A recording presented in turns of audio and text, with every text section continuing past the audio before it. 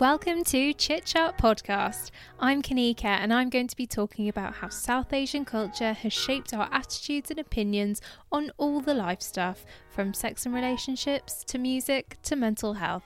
It's time to start some conversations.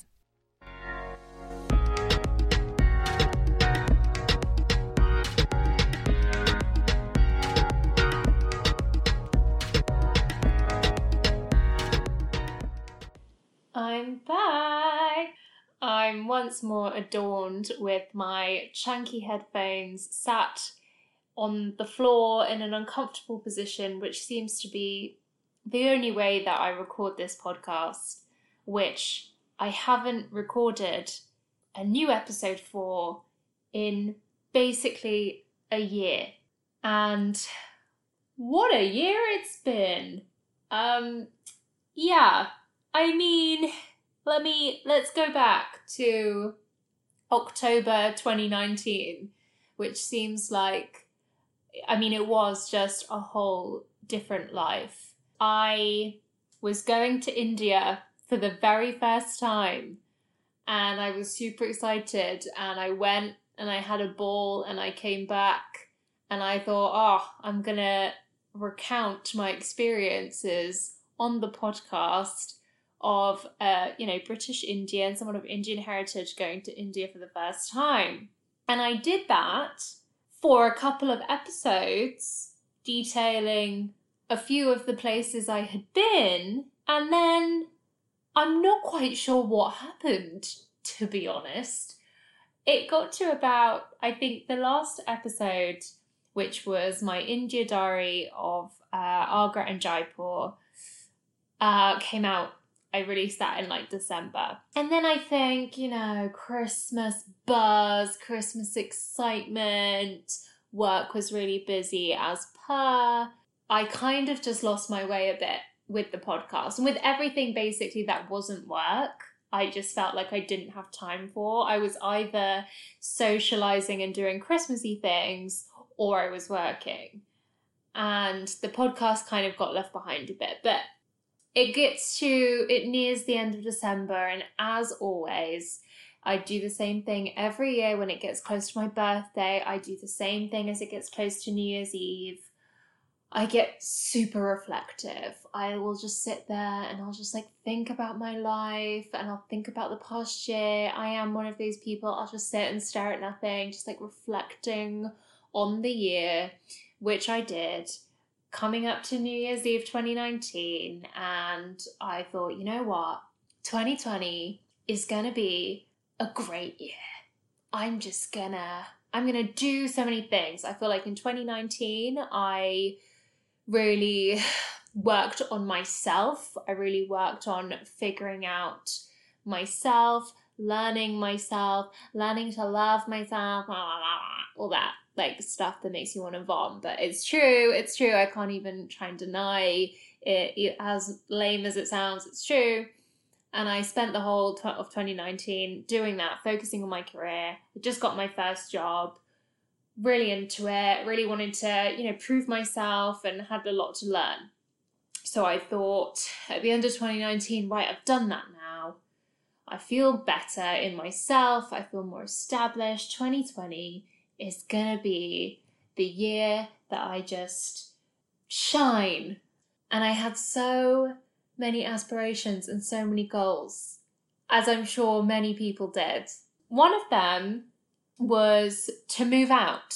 And I can confirm, as I sit in my flat in London, that happened. I moved out of my parents' house, which was great. I moved out in February. I moved in with my sister, and it's just really great to have my own space and just feel a bit more, like I'm living my own life. And basically that was going to be the catalyst for everything else that I wanted to do. And so I moved out in February, and I was planning throughout all of February, and I had a trip to Goa. Yeah, that's right. In between this whole time of me recounting my tales of going to India for the first time, I've actually been to India a whole nother time in this time frame. That's how long it's been. I'm not even swept up in my first experience of India because I've actually been a whole nother time now. But we had this trip to Goa in March, and it was for my mummy G's 60th birthday. My mummy G is my mum's brother's wife.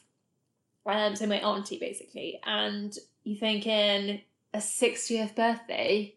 That doesn't sound very fun. Mate, let me tell you, oh my God, it was so good. It was so much fun. It was just like a group of women, like a range of ages in Goa, having a wild time. It was lots of drinking, lots of eating, sunbathing. It was glorious. It was really glorious, and I'll touch on my thoughts on Goa later after I've actually done the next step in the journey, which was supposed to come out like last year but didn't.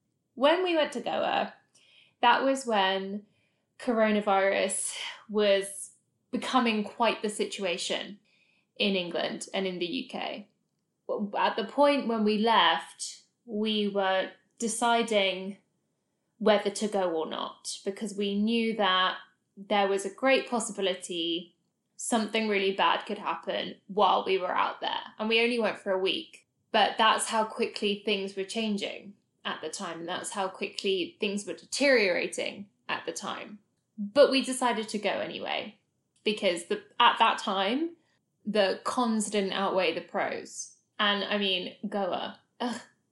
Goa in March, when it was like all cold and rainy in England, and I'm gonna look at the beautiful like sunny beaches of Goa and be like, no, I don't think so.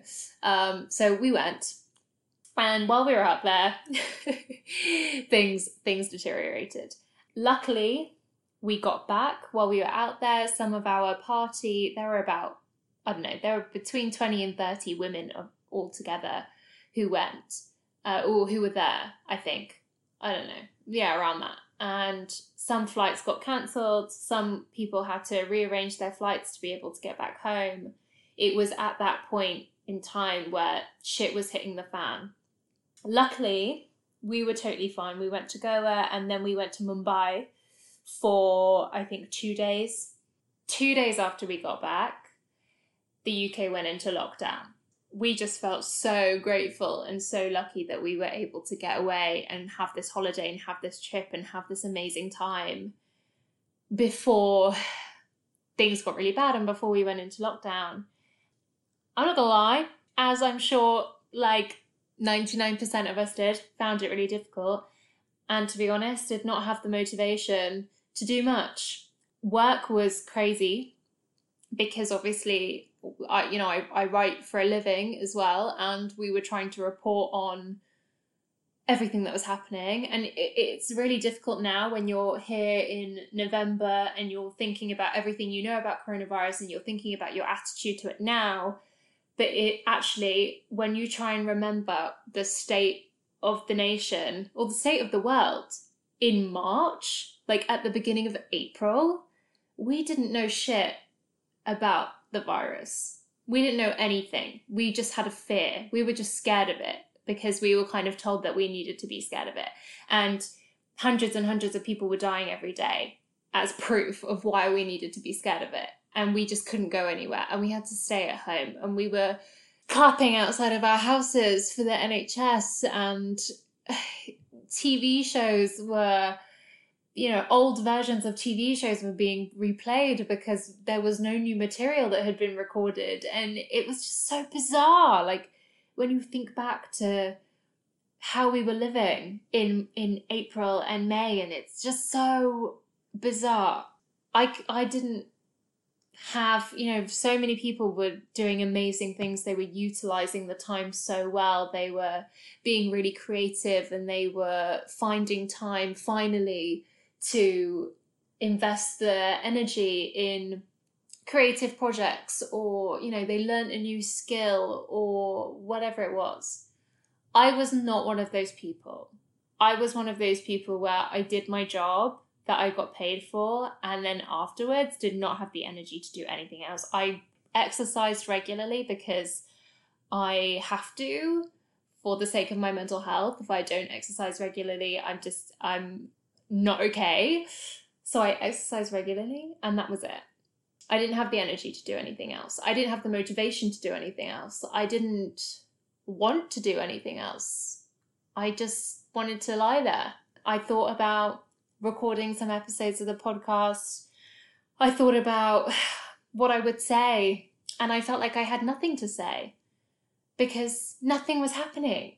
People were dying, and that was it. And that sounds like a really bleak, pessimistic way of looking at it, but I think actually it was the reality of life. Everyone was trying to be really positive and stay upbeat and to get through it, but I did not have anything to say. So I figured recording the podcast probably wouldn't be the best at that point in time. And then summer came along and things started to brighten up, literally. You know, the days were getting longer, it was getting brighter, it was getting warmer, we could spend more time outside, I could work out outside, which was great, and I loved. I rediscovered running, long distance. Oh, well, I say long distance, I mean 5K. I can't really do more than 5K because I'm a bit lazy. It's like you do 5K and then you stop. It's not like, oh, I feel like I could carry on going. I'm like, no, I've done 5K, now I can stop. But I rediscovered running, and now I really value it. Now I feel like that's going to be something that I continue to do for the foreseeable future, as a form of exercise, but also just as a really great way of coping in terms of my mental health. I found it to be a really great way to escape for a bit, to get it out. And also when I've realized that when I feel anxious and when I feel stressed, kind of pushing my body physically to a certain limit helps ease the tension I have in my mind, which is why I am leaning a lot on exercise to help me through this period. So summer, things were looking up, and I really felt like, okay, I'm in a much better place now to try and figure this out.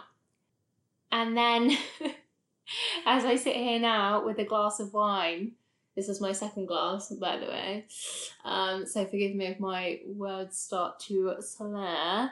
As of Thursday, we will be going back into lockdown, which is fun. Things have started to get bad again. So while you can, enjoy this episode, but I don't know when you're going to get another one. So I thought that the best thing to do and the best place to start would be to carry on my India diaries that I started a year ago, from when I first went to India a year ago. But it felt, I don't like leaving things incomplete, so I wanted to finish off the India diaries with my tales from Punjab, and I'll touch on Goa as well, seeing as I've been to India again. I'll touch on Goa and Mumbai as well. But thanks for tuning in, if you are tuning in. I really am grateful, and I hope that this episode can offer some respite in these stressful and difficult and these challenging times. That's what everyone's saying, aren't they? These challenging times. And they are, but I'm kind of sick of that saying. But, you know, I hope that you can listen to this for an hour and just forget about things for a bit. Just have another sip of my wine. I've started drinking red wine, by the way. This is another thing that's changed in the past year. So much has happened. But one of the highlights of my life is that I now like red wine. And I didn't this time last year. That is growth, people. That is growth. I've matured. So Punjab, when we went to Punjab back in November 2019, gosh, when we could travel, when my biggest concern about travelling abroad to India was that I was maybe going to get food poisoning and a dodgy tummy and like have the shits. Not that I might catch a deadly virus, but oh man, God, it's actually so weird. Sorry, it's actually so weird reflecting on like my mentality and my life then, and how I think now, and how we all think now, and how it's just been. Anyway, I'm just getting too deep. I've had too much wine already. But so Punjab, I am Punjabi. My family is Punjabi. My roots are in Punjab. So I kind of had, I had like quite high expectations, I guess, when going to Punjab, because obviously going to India, I had high expectations anyway. I wanted to feel kind of connected to the country and the culture, but going to Punjab in particular, knowing that all of my family was there, and that's where my grandparents lived, and that's where my roots were, and that's where my dad lived. I had quite high expectations for it to just touch me, and for it to strike something within me. The first place in Punjab that we went to was Amritsar, which for Punjabi people and for Sikh people in particular is like, Amritsar for Sikhs is like the Vatican for Catholics. It's a big deal. It's like Mecca for Muslims. It's like the holiest place for Sikhs, and you're supposed to hold it in really high regard and have a really great respect for it. And it is where the Golden Temple is, which is like the place for Sikhs. You know, it's supposed to really, really resonate with you, and it's supposed to really mean something to you as a Sikh person. My first impression of getting into Punjab, coming out of the airport, the first thing I felt, actually, and unfortunately, was the men and their eyes staring a lot. When you go to India as a woman, I can't speak for men, I don't know how men would perceive it, but I know that as a woman anywhere, you are very aware, I think, of when you're being looked at, when you're being stared at. It's something that we live with every day of our lives, something that we are very used to in a way. The previous places I had been to in India, Delhi, Jaipur, Agra, it was there. There was staring. There was a lot of staring. There was a lot of male men staring. But I had braced myself for it, and I knew that that was going to be the case, and I never felt, I guess, uncomfortable. It was uncomfortable, but because I had braced myself for it, I didn't feel uncomfortable, if that makes sense. However, landing in Punjab, I felt like the staring and the atmosphere was more intense, to the point where I felt like it was more threatening, even though they weren't doing anything, they were just staring. I did feel like there was another kind of, I did feel like it was more intense than it was in other places. And the thing is, Punjab is generally less touristy than like Delhi, for example, or Jaipur. It is less touristy. You're going to have less tourists there. So in that way, I guess they're less used to seeing people who obviously aren't from there. So it was obviously partly that, and partly just the general kind of attitude towards women in Indian culture as a whole. But so unfortunately, that was one of the first things I felt and I noticed.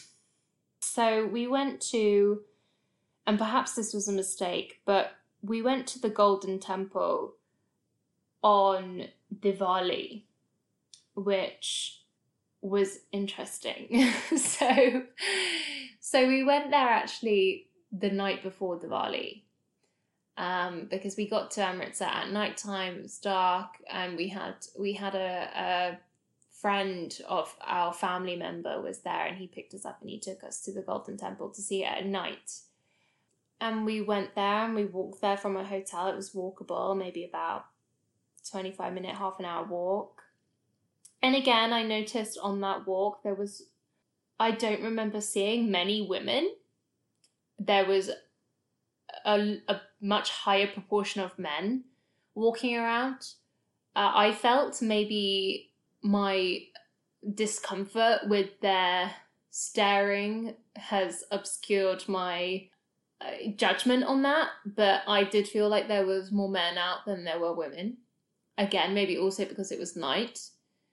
And so we went to the Golden Temple. It was beautiful. It was beautiful. I mean, it's a golden temple. Like, what's not going to be beautiful about it? And it's surrounded by water. And I think anything surrounded by water tends to have a sort of majesty about it, unless it's like the flooding in my garden, which just looks like a swamp. But, you know, I mean, generally, like, something shiny surrounded by water usually looks quite good. I've really downplayed the Golden Temple. I think that must be the biggest downplay of the Golden Temple ever. God, I'm going to be hated for saying that. No, I mean, it was beautiful. It was stunning. It was breathtaking. It's adorned in fairy lights and it sparkles, you know, in the blackness of the sky and all that. It's great. It's wonderful. However, the environment in which it is in, I personally did not find so wonderful. We went and it was super busy and I expected it, you know, it's obviously a massive tourist attraction, but not only that, it's somewhere Sikhs go, you know, to pray. We stood, my sister and I stood with my dad and my mum to pose for a picture in front of the Golden Temple. And this guy who had taken us there was taking it for us. And this random guy, who I don't know who he was, but this random guy just came out of nowhere. He said to us, like, oh, you can't do that. You need to stop doing that. And my parents were kind of being like, well, what's the issue? He was saying, you can't touch, like, as in to my dad, like, you can't touch, because my dad had his arms, like, around my sister and my back, and he was like, you can't touch them, like, that's inappropriate, like, you're in front of the temple, you can't do that, it's inappropriate. And obviously my mum and dad were like, are you fucking kidding? Obviously they didn't say fuck, because holy whatever, but they were like, they're my daughters, like, what are you on? And I think that this guy could maybe just tell that we were tourists, he could tell that we weren't from there, which is funny because technically we are from there. And if you asked a racist white person, they would say that we were from there when telling us to fuck off back to where we come from. But to the people who actually were from there, we weren't from there, which was evident to them. And then this guy who was a friend of a family member or whatever, he got involved and he was like, are you joking? Like, that's their dad, don't be ridiculous. Basically, like, gave them what for. He left and went away. And then we had our little picture. So that kind of tainted it a bit, but we were like, okay, whatever. Like, it was just one guy. Whatever, moving on. And so we kind of walked around. So if you just heard that was me clicking my knuckles, apologies. It's a bad habit. I just did it again, sorry. Oh God, I did it again. I can't stop. It's a really bad habit. I just clicked my knuckles. Okay, I won't do that again. So we walked around the temple. We didn't go up to it, but we walked around. And it was really busy. It was kind of hectic. It wasn't very peaceful, but we'd also just had a long journey on the plane. You know, perhaps I just thought, I'm not really, I mean, it's obviously stunning, but I'm not really like vibing with this place. Maybe I'll feel differently when we next visit, which was going to be, the next day was Diwali and we were going to go super early in the morning. I think we woke up at, I don't know, like 4 o'clock in the morning to get there as early as we could, because basically otherwise if you don't, you're going to be queuing for hours and hours and hours trying to get in. So we woke up about 4 o'clock in the morning. We walked back to the Golden Temple to go there on Diwali, the Festival of Light, for anyone who doesn't know, very significant for Hindu and Sikh people. We get there. It's already really busy, and we go to queue to get into the actual Golden Temple, which is, by the way, in the middle of like this plain of water. So there's a big kind of bridge that leads to the Golden Temple from the exterior paths that go around the water. So you have to queue to get in on this bridge. So we were kind of not at the front by any means, but say the Golden Temple is at one end of the bridge, then there's this long bridge, and then that's where everything else is. We were where everything else was. We weren't even on the actual bridge yet, but we were not far away from the entrance of the bridge. So we were queuing there. God, I can't remember, for at least an hour. No, must have been longer than that. I actually can't remember how long it was. It was a really, really long time, but we knew that we were going to have to, because that's, everyone always says you want to get into the Golden Temple, you're going to have to queue for that long. But the thing is, in India, queuing isn't really their style. People were because it was Diwali as well, people were even more so desperate to get in. They were more pushy. They were more impatient. They were more convinced that their need to get into the temple was greater than anyone else's. There's not really any consideration for anyone around you. So there's lots of pushing, lots of shoving, lots of being pressed up against strangers uncomfortably, which in these coronavirus times, you'd be like, lol, that would never happen nowadays. But it was, I was literally so squashed up to other people, these strangers. And with the culture there, being pushed up against men who have, we've heard tales before, we've heard women recount their experiences in that environment by the Golden Temple, of men acting inappropriately, knowing that these women are being pushed up against them. They literally have nowhere else to go, copping a feel, being overly close, being uncomfortably close. We were all uncomfortably close, but there is a step too far. And unfortunately, some men do take advantage of that. And I've heard women confirm that was their experience in somewhere like the Golden Temple, which really disappointed me, and it really frustrated me, because I thought, we are in what is supposed to be one of the most holy places in the world, especially for Sikhs, and you assume that 90% of the people there were Sikhs, and yet the men are behaving that way. And it's just, I think, disgustingly hypocritical, especially when Sikhism preaches equality and equality of the sexes and preaches respect. I just find it disgusting, and I genuinely don't think you have the right to call yourself a Sikh. And it's not just about being Sikh, it's about any religion. I don't think you have the right to claim that you belong to a certain religion when you actively go against what that religion preaches or what that religion dictates. If your religion says, equality of the sexes, equality of everyone, respect everyone, and then you're going and groping women, like, mate, no, like, it's disgusting, and you should be ashamed of yourself, and you don't have the right, in my opinion, to call yourself a Sikh when you're actively going against what the religion says and what the religion says that you should be and the attitudes that you should have. So I found that really disappointing, and I found that really difficult to deal with. It wasn't comfortable. It wasn't a comfortable experience at all. No, at no point when I was by the Golden Temple, at no point did I feel comfortable. At no point did I feel at peace. At no point did I feel connected to a higher spirit or a higher being. I know that that's not everyone's experience. I know that that's just my experience. I know that my sister and my mum felt the same. I know that my dad felt differently. I know it's not just because he's a man either. I know that other women who've been and said that they found it wonderful and they really felt connected to it. I did not feel any connection to it. Unfortunately, I kind of was hoping for that. In terms of religion and my religion and calling myself a Sikh, I have a sort of discomfort with it, because I think, well, nothing in my life that I do or that I decide do I think well, what would Sikhism say I should do? Or at no point in my life, with any decisions that I make, do I turn to religion for guidance, or do I turn to religion for comfort? That's just not a part of my life.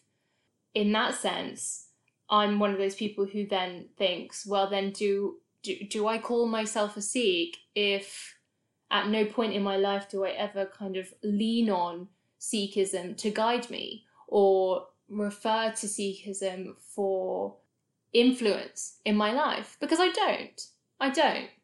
You know, I say I'm a Sikh because my family are a Sikh. And they say they're Sikh because their parents were Sikh, and so on and so on and so on. And I think that when you reach a certain age, as with everything, you have to question, you gain your own consciousness, and you have to question everything that you've been raised with. Whether it's religion, whether it's attitudes towards women or attitudes towards homosexuality, you have to question what you've been raised with. I think that every person should go through that. When you gain your own social political consciousness, every person should think, okay, well, this is what I've been raised with, but is it actually what I believe? I reached that point in my, late teens, as I think everyone does. You kind of like learning in school about things like that, and you might go to uni and you're kind of opened up to this whole new world, and you're thinking more deeply about a lot of things in life. And yeah, it kind of crossed my mind, and I thought, well, am I actually religious? Because I don't think I'm religious at all. I believe that in the power kind of like of the universe. I think I'm spiritual. I think I believe in spirituality. But am I religious at all? No. Do I read religious texts? No. Have I ever? No. Do I have any interest in doing so? Absolutely not. So I was already kind of feeling this disconnect with religion, I guess, as a concept. So when I went to the Golden Temple, I guess in a way, I was kind of hoping for there to be some kind of feeling and for there to be some kind of connection to the place, and for me to think, you know what? Actually, yeah, maybe there is something here. I'm sorry, there's like a cat like screeching, or maybe it's foxes, because we get loads of foxes around here like fighting, and I can just hear like something screeching. Oh my god, that's actually really fucking creepy. Anyway, and I didn't feel any connection. If anything, being at the Golden Temple, unfortunately, confirmed my lack of religion, I guess.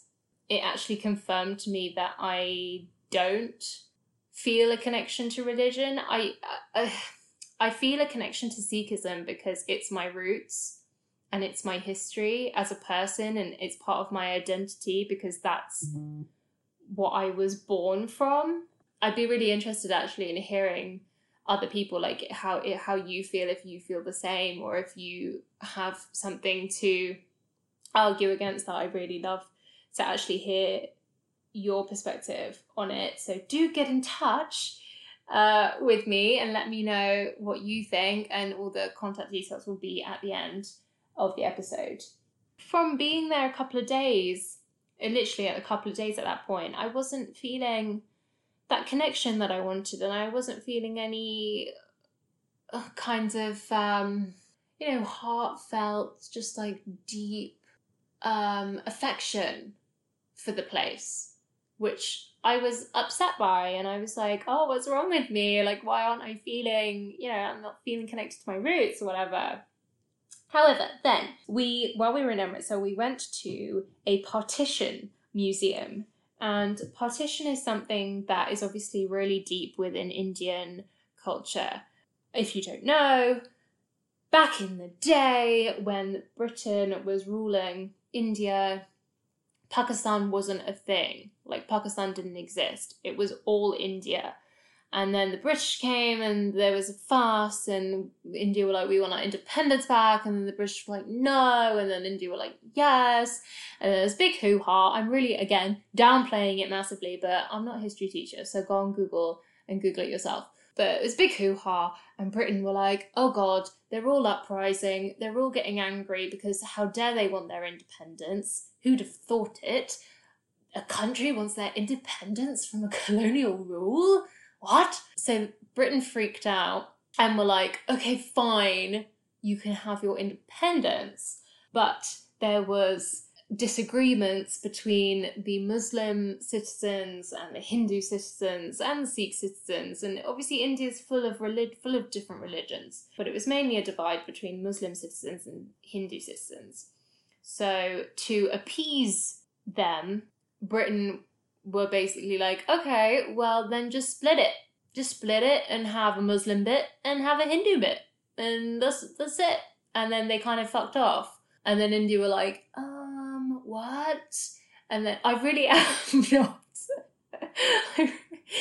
This is not an official, 100% accurate history lesson, but seriously, if you don't know about partition, just go on Google and Google it.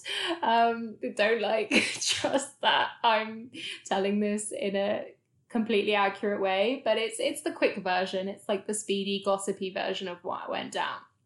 It's just if I was recounting something on a reality show and I'd be like, oh my god, so he said that's not okay. And then Britain were like, okay, well, we CBA with you anymore and we just want to leave. So we're just going to put a line down the country and then you can sort it out yourselves.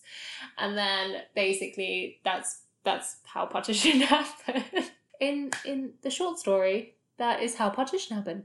And so there was a big flea on both sides of the line of Hindus trying to get to the Hindu side and Sikhs trying to get to the Hindu side. Well, it was deemed the Hindu side, but it was basically the Muslim side and the side where everyone else was. But, Hindu rule still is arguably, India is still, ruled by Hindus. The Sikhs and the Hindus were trying to get to one side, all the Muslims were trying to get to the other side, and in that, mass violence, rape, murder, all that jazz.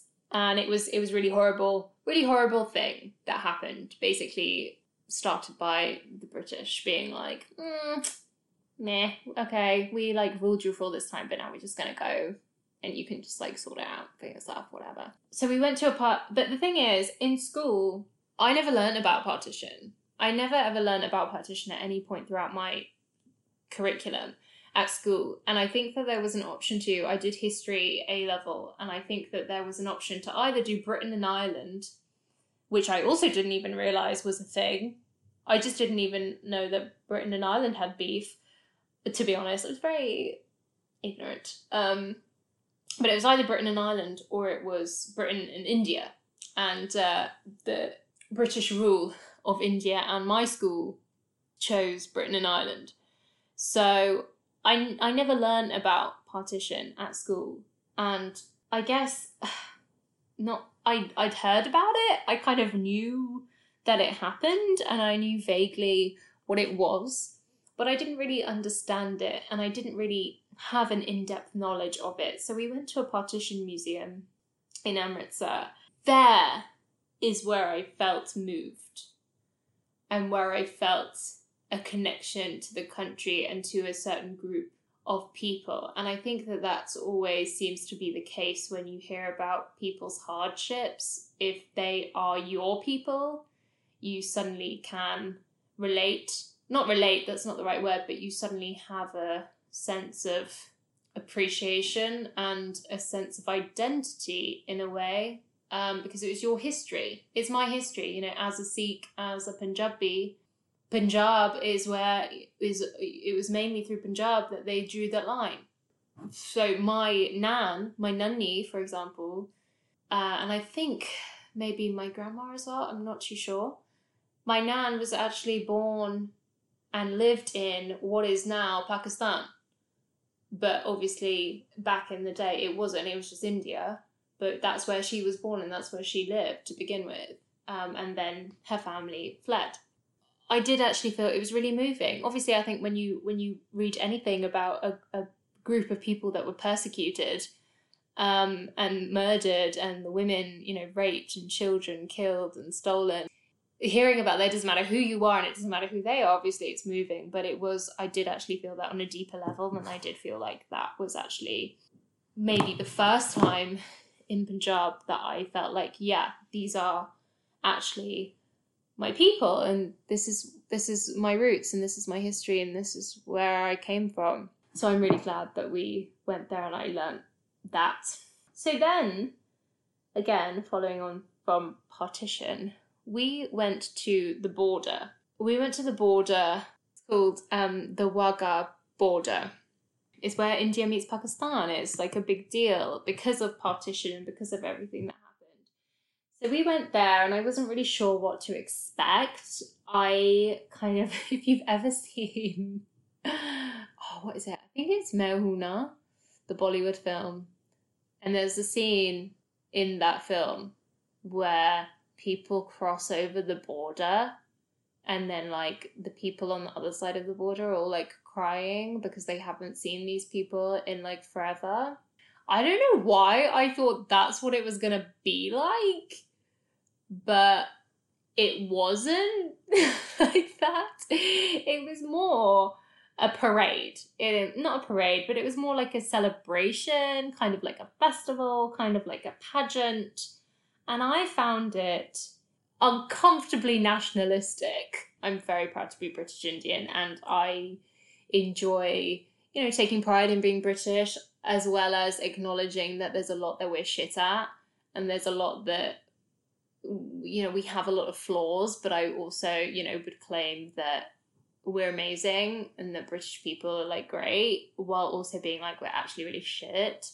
But I have that pride for where I come from, and I have that pride for my country. But there's a line.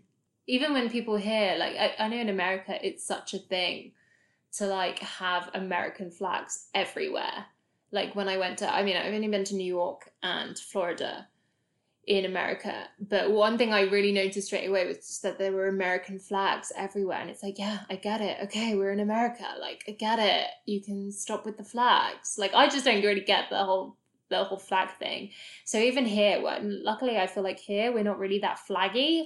We're not really like, we're gonna fly our flags outside of our homes kind of people. So when I do see it, I'm like, why do you need to have that flag? Like, it doesn't bring anything to the table, in my opinion. I just, yeah. And I'm kind of uncomfortable with it. I feel like it has notions of, superiority based on where you live and where you're from, which can also lead to notions of racism often. So it's always been a kind of discomfort for me. It's always been something that I've not really vibed with. So when we went to the border, I just found it so bizarre. Like, it was like a party and people were like dancing so there was a gate. So it's like a stadium. It's like an open air stadium, and you're all sitting on these seats all the way around. And the gate is in the middle, and there's these guards there on the India side and on the Pakistan side. And all these people go down to the middle. They don't let anyone go down. You have to be like selected somehow. I don't know. But I think it was like almost all women and children. And they were all dancing, and they were dancing to Jai Ho. But it wasn't the Pussycat Dolls version. It was like the actual version, like the Indian version. And they were, dancing to other Indian music, and they were just like really buzzing.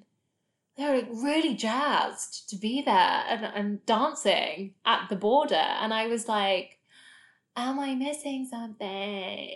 I just didn't get it. I was like, okay, cool. So you're like gassed that we're here. Great. But why? I was like, I don't really get why this is such a like reason to be so dancey and excited. But I was like, maybe I'm just missing something. Maybe I'm just not getting it, whatever. So they were dancing and it was cute. It was fun. Like everyone was like, it was like we were watching a sports match and we were like cheering India and the other side were like cheering on Pakistan, except for no one was like, there was no game.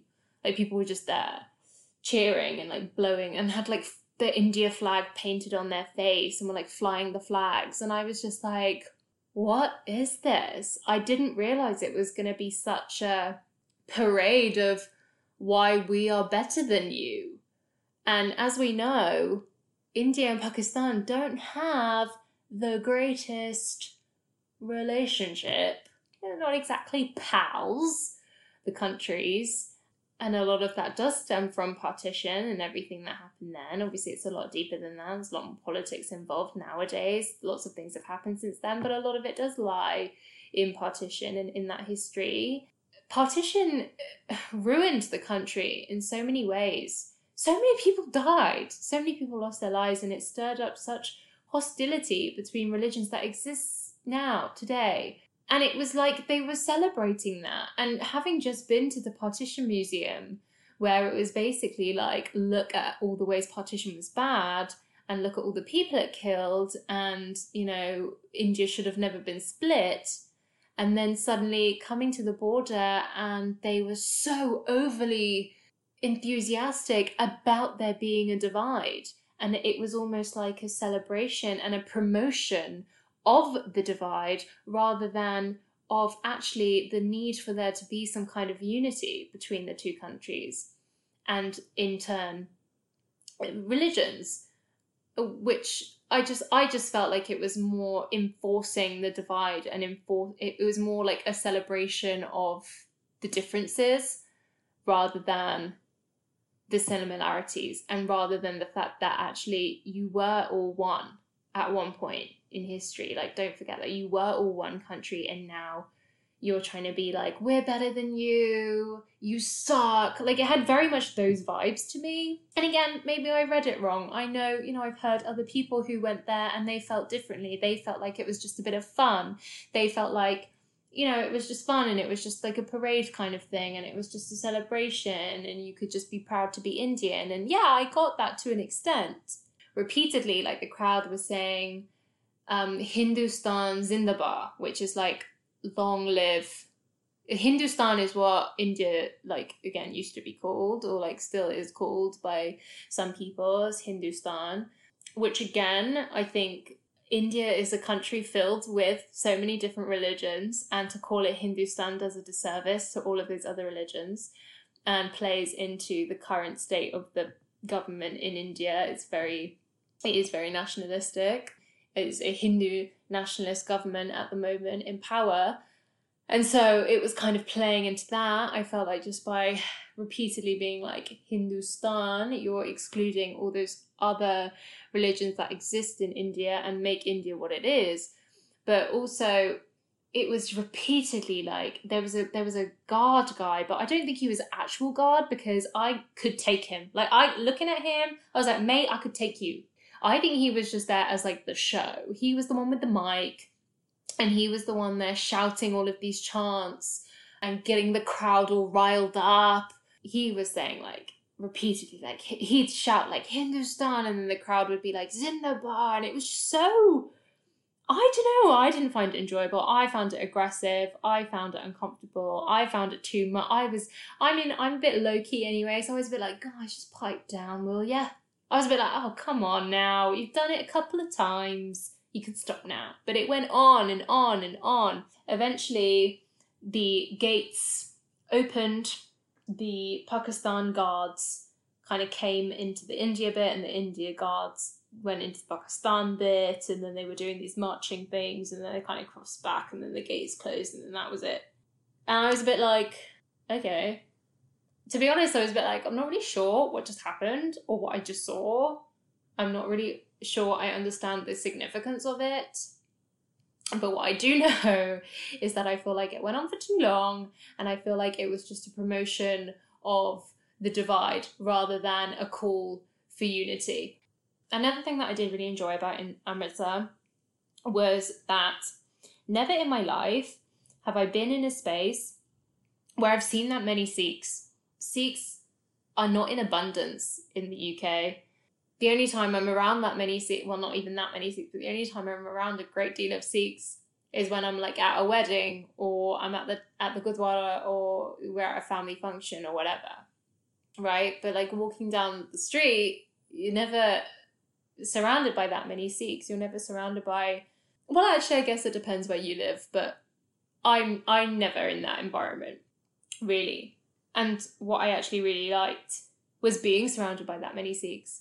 And it was like, this is actually really nice. And there was a level, despite, you know, the leery and the men staring and the discomfort, there was an element of comfort in that you kind of knew that actually for the first time in my life, 99% of the people around me at all times are like me, in the sense that they're brown and they're Sikh. And that never happens. Like in my everyday life, that never happens. I guess also seeing the older Sikhs kind of made me feel connected to my grandparents in a way, who I don't have any living grandparents anymore. They all died by the time I was 16. I think all my grandparents had died by the time I was 16. So yeah, it was nice because I kind of felt connected to them a bit more in that way as well.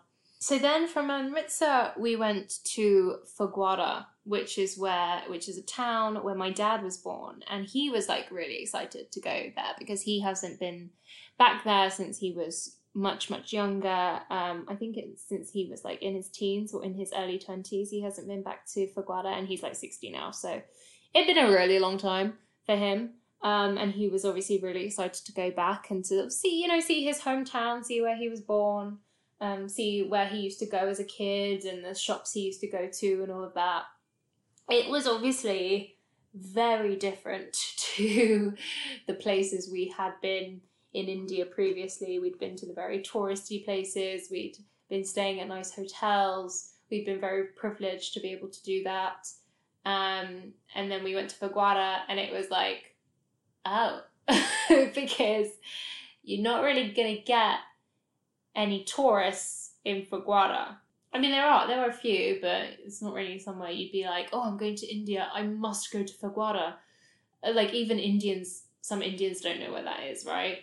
We went there, and it was so, because it was not touristy at all, it had a really different vibe, but in a way it had a more authentic vibe. It was a real insight into actually how just Indian people live, and how Punjabi people live in, a town that's not super built up. It's not, commercialized. It's not gentrified, really. It was a bit in places, but it was kind of actually a real Punjabi town. It wasn't a village. It wasn't one of the villages, and we did go to a village, and I'll come on to that later, but it was cool to see a genuine Indian town, especially knowing that my dad came from there, and that's where a lot of his family were still as well. But I also kind of expected in a way, for there to be some kind of connection when I went to Fagwara, because Dad's from there. I thought, right, this is actual, but he's my dad, like this is where he's from. I'm going to feel, maybe I put too much expectation on myself to feel something for Fagwara. I didn't. And my dad really did. I think he was really moved to be back there, obviously because he was born there, like it means something to him. It did not resonate with me in the same way. I kind of felt like I was out of place.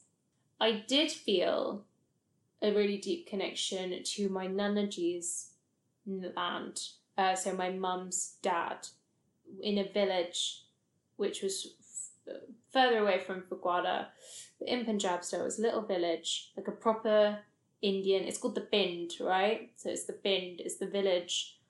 And when we mean village, it's fields and it's just houses, a small cluster of houses. And to see my Nanaji's house, it's technically not his house anymore, it's been sold. But he died in 2011, and he still has a great deal of land there. Obviously his old house. So we went to see his land. My mum's relative was showing us around, and he was explaining to us what parts of land belonged to my Nanaji. And actually it was then I felt really moved and I felt really emotional. And I'm not quite sure why, to be honest. I remember standing there and I was literally just looking at a field, and I felt really overcome with emotion. And I didn't really understand why at the time, and I'm not sure I understand why now.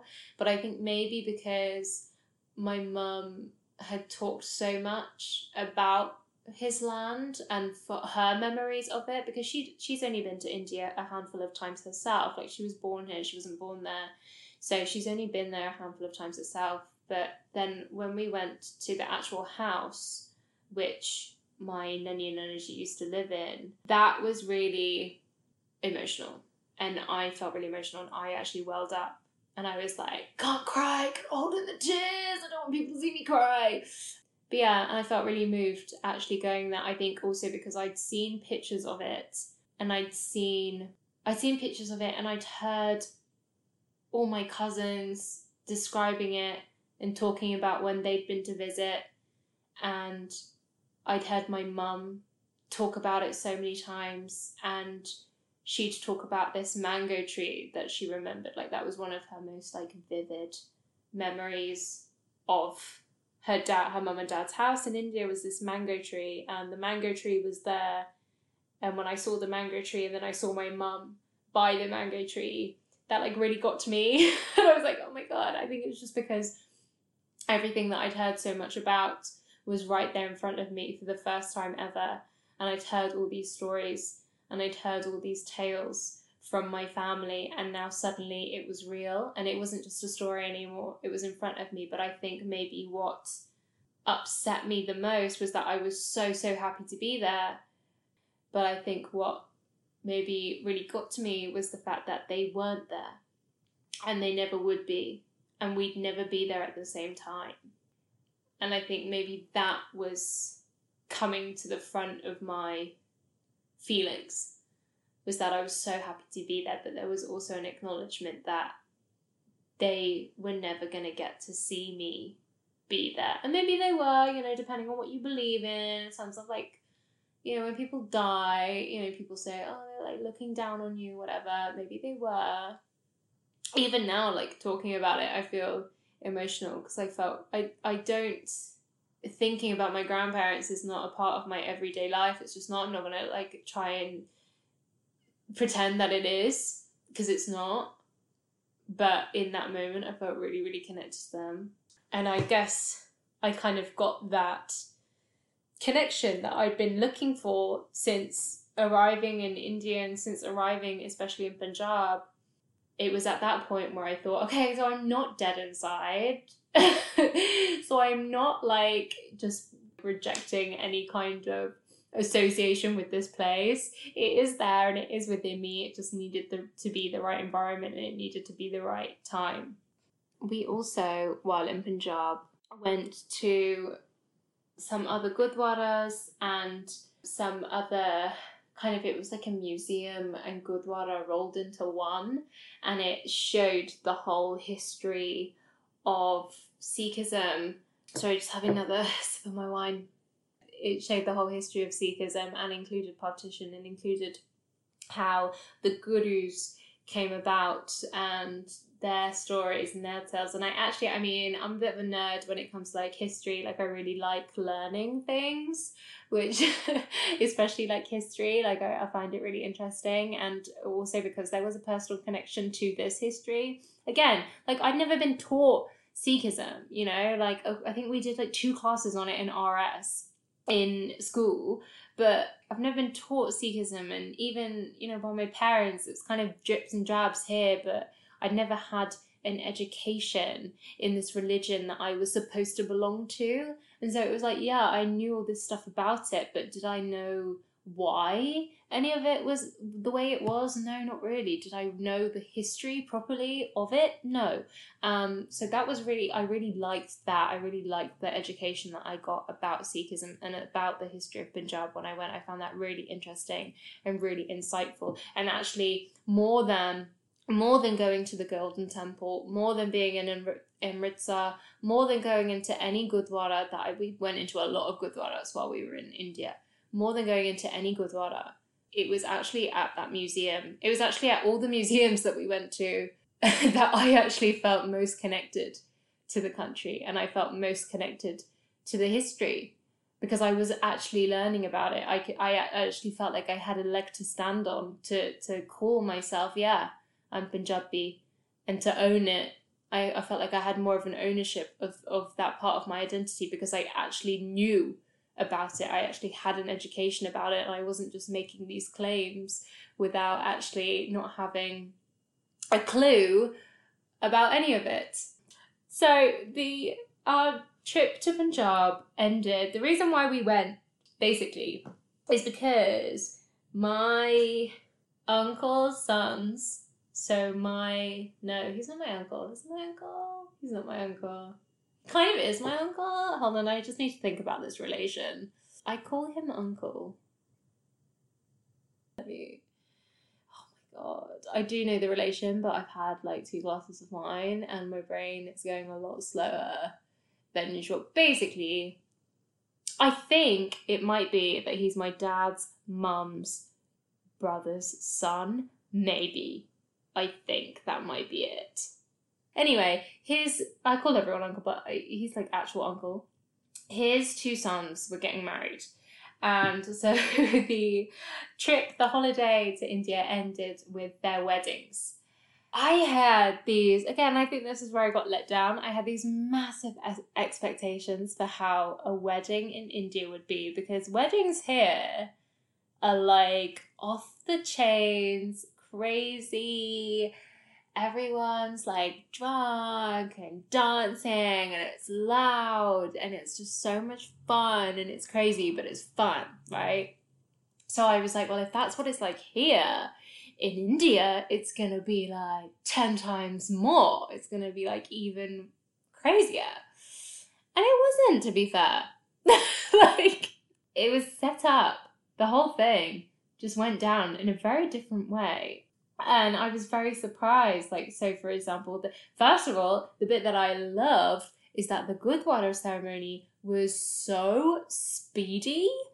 I was like barely sat on the floor and it happened so quick. They got the ceremony done so quickly. Whereas here, whenever you're sat in the Gurdwara and you're waiting for the ceremony, oh my god, you're like, when is this gonna, like, no offense to the bride and groom, so happy for your wedding day, but side note, when is this gonna be over? Because I can't feel my arse cheeks anymore. And then it just goes on and on, and they do the ceremony, and then the Gyaniji, which, if you don't know what that is, like the priest guy in the Gurdwara, starts talking about stuff and giving you life lessons, and you're like, mates, we just wanted to see them get married, give me a prashad so we can go and drink alcohol and dance, which is so not this. That would be massively frowned upon by Sikhism. Technically, if we were going by the scripture, they would not be happy with that. But let's be honest. What most of us do. So yeah, it was like a lovely ceremony, great. Let's just, they're married now. Let's get out of here. But instead the Gyaniji starts like giving you a lecture on like life and stuff, and you're like, mate, please, honestly, I woke up so early for this. Like, just want to get my groove on. But in India, no, super speedy. There was none of that business. It was like, yeah, cool, you're married now. Do as you please. Go forth and enjoy the rest of your day, which was great. So I loved that. Then the reception, which is the bit that I always most look forward to in a wedding. I mean, who doesn't?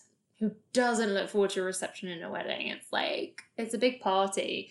However, the receptions for these weddings, not the same.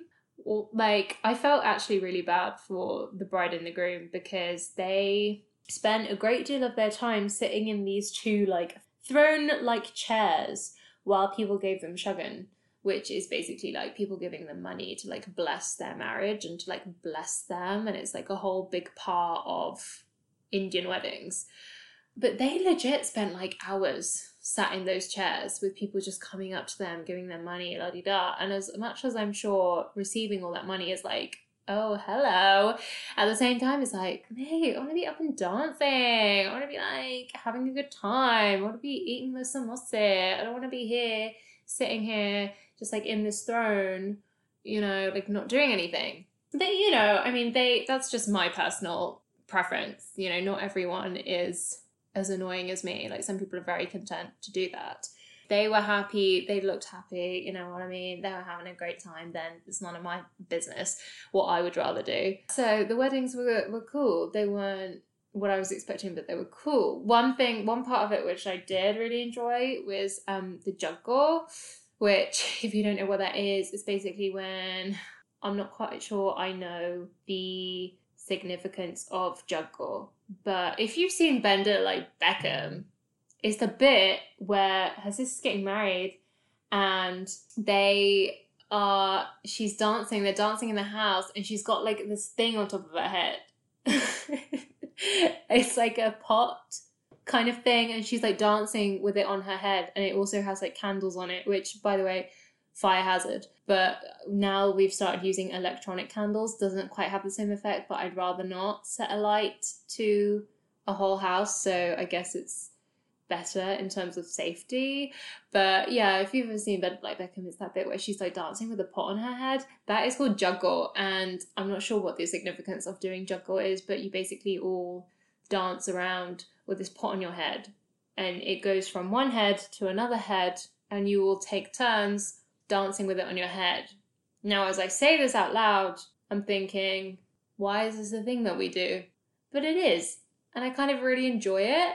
And I'm not quite sure why. Obviously, in England, you don't really do... My mum kind of told me that back in the day, like when people used to get married, you used to go up and down the street, because that's what you do in India. You go up and down the street. So she used to say, you know, when back in the day when we were kids or before we were born, that's what they used to do. When someone was getting married, they used to go up and down the street. But also, I mean, we used to live in Hounslow. So you do that in Hounslow and no one's really going to be like, what the fuck are they doing? Whereas you do that, like, my parents live in Buckinghamshire now. If you do that in Buckinghamshire, people are going to be like, I'm calling the police.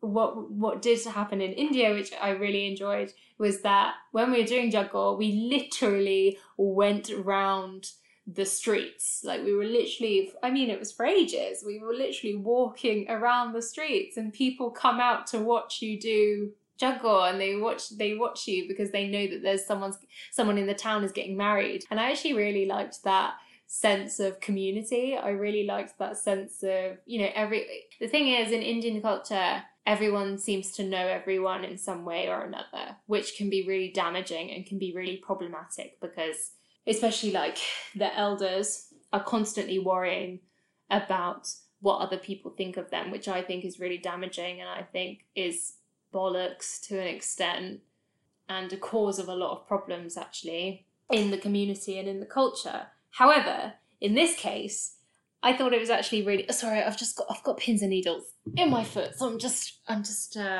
adjusting myself off the floor. Oh God, one day, yeah, I'm gonna do affirmations to manifest this. One day, I'm gonna actually have a proper recording booth and not have to sit on the floor in my flat to get the mic at the right level. One place where I do think it actually goes really nicely is in that instance where people know you, they know your family, they know that you're a family who lives in their town, and they're going to know that, well, someone in your family is getting married because the Juggle's going round, and your house is like massively decorated and lights. You know, everyone knows that you're getting married, and it's just like a huge celebration, which I really loved.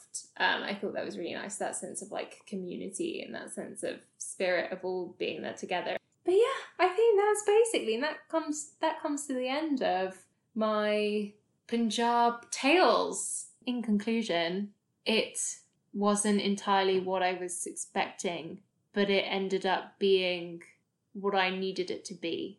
And again, at the time, I don't think I realised that. But a year on, this is actually the reason why I waited. It's actually all part of the plan.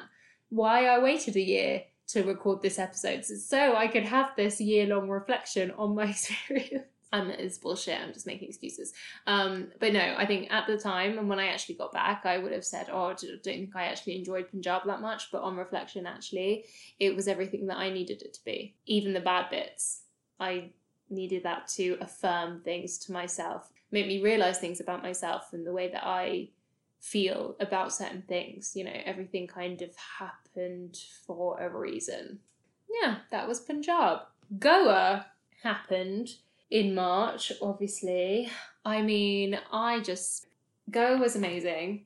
I didn't actually see much of Goa itself. because I spent a lot of the time sleeping, a lot of the time on the beach, a lot of the time drinking and eating and applying sun cream and obviously taking pics for the gram. It was just so much fun and it was just so chill. Like everything about Goa is so chill. We went to some waterfalls. We were all there like in our life jackets, like paddling around. Again, the only part of Goa that was ruined was the men, again, staring. Obviously, we were a bunch of women, but we were of all ages. I mean, we went for my aunt's 60th birthday, you know, so there was a range of ages there. And I just think I lost my rag a bit a couple of times when we went to these waterfalls. You know, obviously we're all there in our swimming costumes. We were wearing bikinis, we were wearing, you know, whatever kind of swimming costume we were wearing. Doesn't give anyone the excuse to just stand and stare. I ended up having a go at a guy. My cousin also had a go at the same guy. I mean, I can't speak Punjabi very well. I don't know a word of Hindi. I mean, I probably know 3 words of Hindi, and they're from Bollywood films. So he obviously didn't understand anything of what I was saying, but I hope he could tell from my aggression and the absolute look of disgust on my face that I was not impressed with him staring at us. And then he just like didn't go away, and then my cousin like started having a go at him, and she was talking to him in Punjabi, but again I think he must have spoken Hindi. I don't think he understood Punjabi. He was kind of just a bit like confused, but I think, you know, after all the shouting he kind of got the gist that we were pissed off. But then another incident happened again when we were on the beach. It's a real shame that I even have to talk about this, really, and that it's been such a big part of my experience in India. It's a real shame that such a prominent part of my experience and a lot of women's experiences in India is the men being leery and the men being so starey and making you feel uncomfortable. So we were on the beach, I was with my cousins and my sister, and this guy was just literally standing there on the beach, just looking at us in the sea. And we even moved up the shoreline a bit and he followed us. And he wasn't doing anything, he wasn't saying anything. He was literally just stood there watching. Some people would say, well, there's nothing wrong with that. What's the harm of that? Let me tell you, the bloody is, a stare. We all know how uncomfortable a stare can be, and when it's just relentless, and when you know that you're just being watched because you're a bunch of young women trying to have fun, trying to have a good time, and there's just this random guy stood there staring at you. So I'm usually the one who loses my shit in situations like that, and my sister is usually the one who can be a lot more calm and a lot more reasonable. She actually lost her shit, which just gave me even more excuse to lose my shit even more. So the fact that she like got angry about it, I was like, okay, well now I'm validated in my anger because she's expressing her anger. So we actually ended up confronting this guy. Like I let my sister lead the way. Me and my cousin were kind of like her bodyguards, like behind her. We literally approached this man, like the 3 of us in a pack of ravenous wolves ready to like tear him down.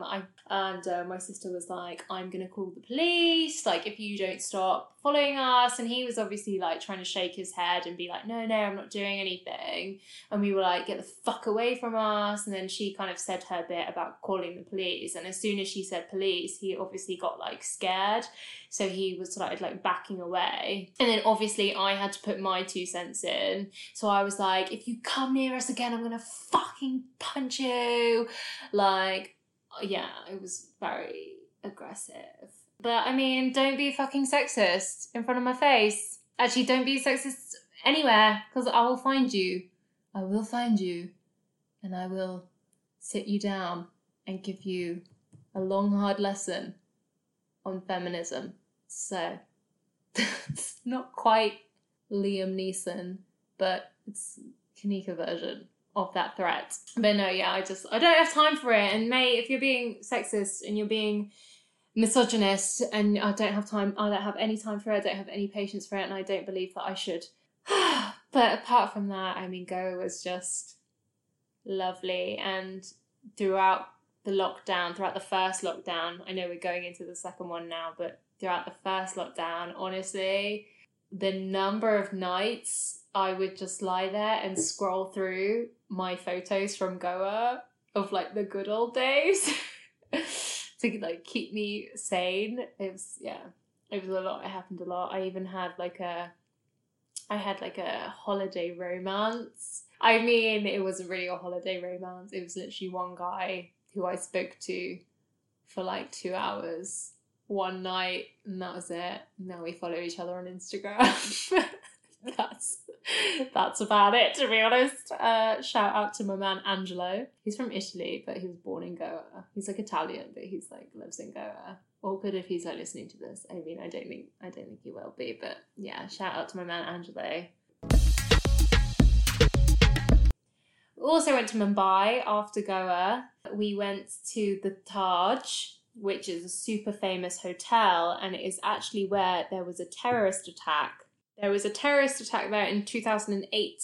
The Mumbai attacks. It was like a group of terrorist attacks around Mumbai, and one of them took place in the Taj, which is a super fancy hotel. All the, celebs go and stay there. If you haven't seen it, or if you don't know anything about it, a really good thing to watch is Hotel Mumbai. It's a film with Dev Patel in it, good old Dev, and it's actually a really good film, really gripping. So I suggest watching that. But yeah, so we went to the Taj Hotel where that attack happened.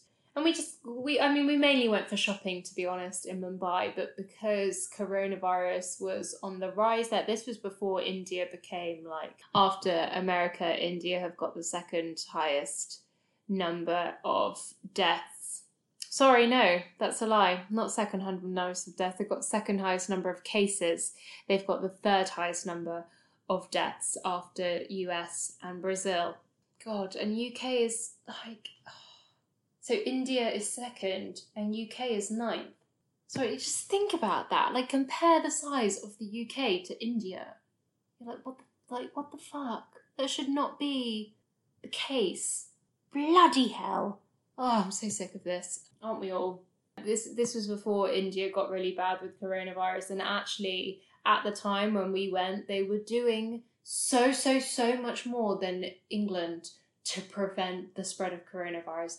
Every single shop we went to, they made us use hand sanitizer and they took our temperature. Every time we went into our hotel, they took our temperature, made us use hand sanitizer.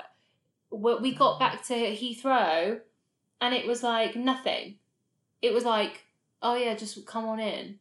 No one asked where we'd been.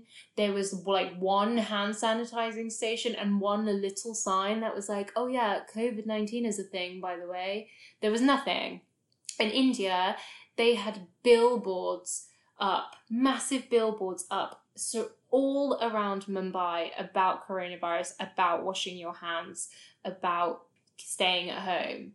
And when you compare that to what the UK was doing at the same time, absolutely nothing. It was insane. They were doing that in India in March, and we were doing nothing. But no, Mumbai was cool. Didn't get to see much of it. A lot of it was closed. A lot of the tourist attractions were closed because of coronavirus. I mean, I bought a nice outfit, so there's that. Didn't get to wear it, but I will get to wear it one time soon. That's one thing. I was thinking about this the other day. One thing I really miss about this whole thing is that I've just not had an opportunity to wear Indian clothes for a really long time. And I don't know when I'm next going to get to wear Indian clothes. And I'm kind of sad about it. I mean, mainly just so that I get a banging new Insta pic. That is it. That is the end of my India diaries. I finally completed it. I don't know what's next to come. I don't know when it's going to come. I hope it's soon. I hope I'm able to pull something together. But I just wanted to finish these diaries, and I just wanted to conclude this section as motivation for me to carry on and for me to get my arse in gear and plan this properly. But please, please, please, what I really love is when you guys get in touch. I've had DMs on Instagram and Twitter. I've had people, I even had an email one time, which I love. I love old school emails. Yes, email me. I love people getting in touch who've said like, oh, I listened to your podcast and I really like this bit, or I found it really interesting when you talked about this bit. I really, really appreciate that.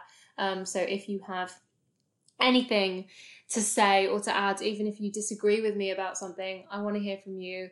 Let's engage in that conversation, and all the details are to follow in my brand spanking new ending that I've created. But please do, final words, as we all find ourselves saying in these times, stay safe, stay well, all that shit. It's fucking tough for everyone, but you can do it. We can do it. Stay safe. And I hope you all have a lovely rest of your day or whatever you're doing.